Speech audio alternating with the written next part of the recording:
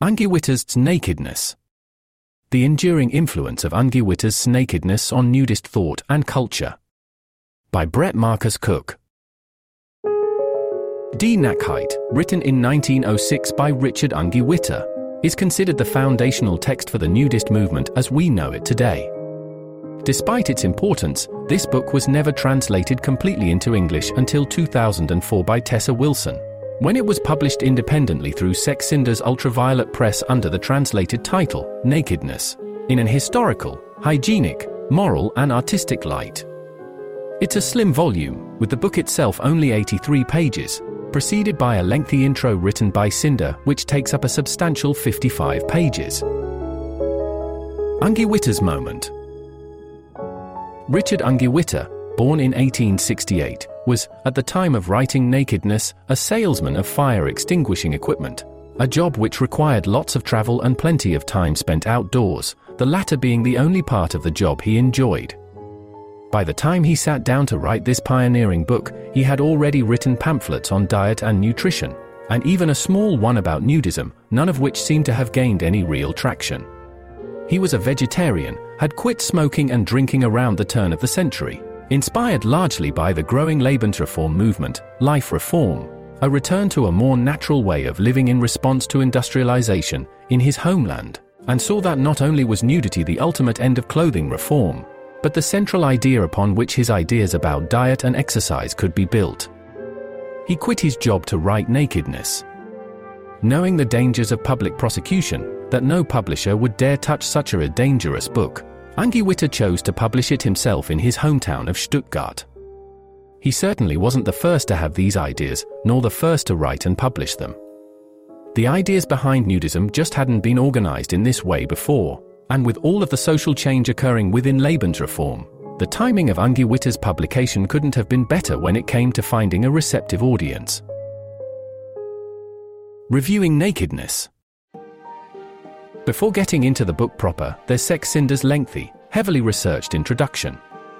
If you've ever read, or tried to read, which seems to be the case for a lot of folks, his enormous, exhaustive book, The Nudist Idea, you'll have an idea of what to expect.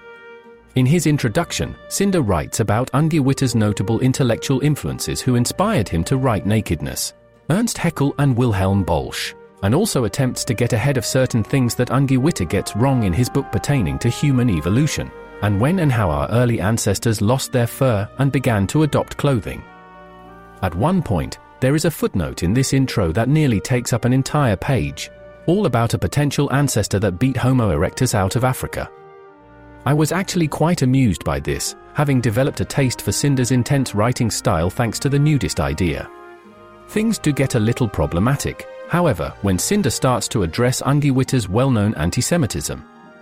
Cinder's intentions are good, but when he starts talking about immigration issues here in the United States and concerns with overpopulation, an argument used frequently in eugenics, one has to remember his own age and the political climate in 2004. It's frustrating and not all that necessary here, considering the content of Nakedness itself. Some of Cinder's editorial notes feel like putting the cart before the horse, too. I would have preferred the corrections to be after the book or in the footnotes, as opposed to trying to remember everything up front before even diving in. Die Nakedheit in the modern context. Despite having little more than a high school education, one can tell from reading Nakedness that Ungewitter was well-read and quite intellectual, with many parts of the book being well-researched. Occasionally, his writing feels a little flowery, but surprisingly, it never feels difficult or ponderous to read, despite its age.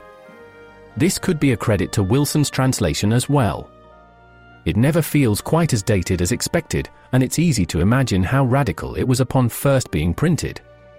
It's especially incredible how religion is never really mentioned, while sex is discussed quite frankly. At the same time, while this was daring and pioneering in the early 20th century, very little of what Ungewitter expresses feels fresh or new, with many of his ideas being familiar, and having been expanded upon in the 117 years that have passed since its publication. It is certainly more focused on physical health than anything else, but there's also a focus on art and physical beauty. While Ungewitter's racism is only briefly present in one phrase late in the book, he does spend quite some time talking about how weak modern man is, how pitiful and ugly in appearance. You can understand where he's coming from, but the constant shaming of people's bodies, especially after so much talk about shame being taught by moralists and used to keep our bodies hidden, is really unfortunate and thankfully, mostly, outdated in the nudist community at this point. While the focus on health and fitness within nudism has receded over time, we are thankfully quite a ways past judging people for how they look. The lack of any real discussion of mental health is also notable, but psychology as a true field of study was still quite new in the early 20th century, and has only in recent decades become a more important topic of discussion. The original German printings of Nakedness contained over 50 illustrations, none of which are reprinted in this translation. Instead, this copy contains cartoon illustrations by Billy Turner. These are not replacements for the missing illustrations, but cartoon images of nudists of different shapes, ages, and sizes enjoying themselves with a touch of humor to some panels. They're not really to my taste, personally, and I don't feel like they add much to the book, but their inclusion is by no means detrimental either. Still, the lack of those original illustrations is unfortunate, but there are descriptions of some of them in the footnotes when Ungewitter references them in the text. Ungewitter's rise and fall. Nakedness was a success, with more than 90,000 copies printed and distributed to Germans all over the world. This popularity made Ungewitter good money, but also brought legal problems, culminating in a royal upper state court case against him led by unions of men's morals like the Cologne Men's Association for the raising of morality.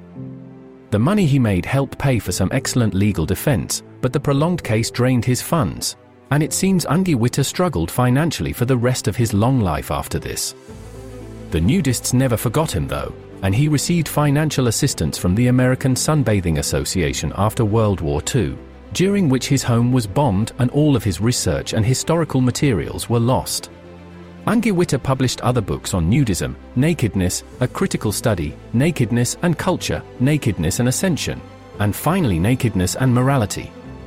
As far as I know, none of these have received an English translation, and I currently can't find any real information about them. Even in his own time, Ungewitter and his intense views on diet and abstaining from tea, coffee, tobacco, and alcohol were a little too much for others. His own organization, the Loyal Union for Ascending Life, reached about 2,000 members total at its peak. Despite being one of the first nudist organizations in Germany, they were outpaced rather quickly. The organization's numbers were absorbed by the Nacklogen, Naked Lodges, but both were dissolved after the First World War, being replaced by multiple Freikörperkultur, free body culture, groups, whose publications Ungewitter declined to write for.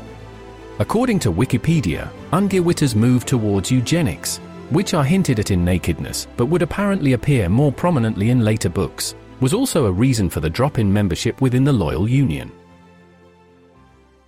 Worth the read? So, is Nakedness worth reading in 2024? I think so. It's historically significant, with its original publication in the spring of 1906 considered the true beginning of the nudist movement, and there is plenty here worth revisiting from a modern standpoint.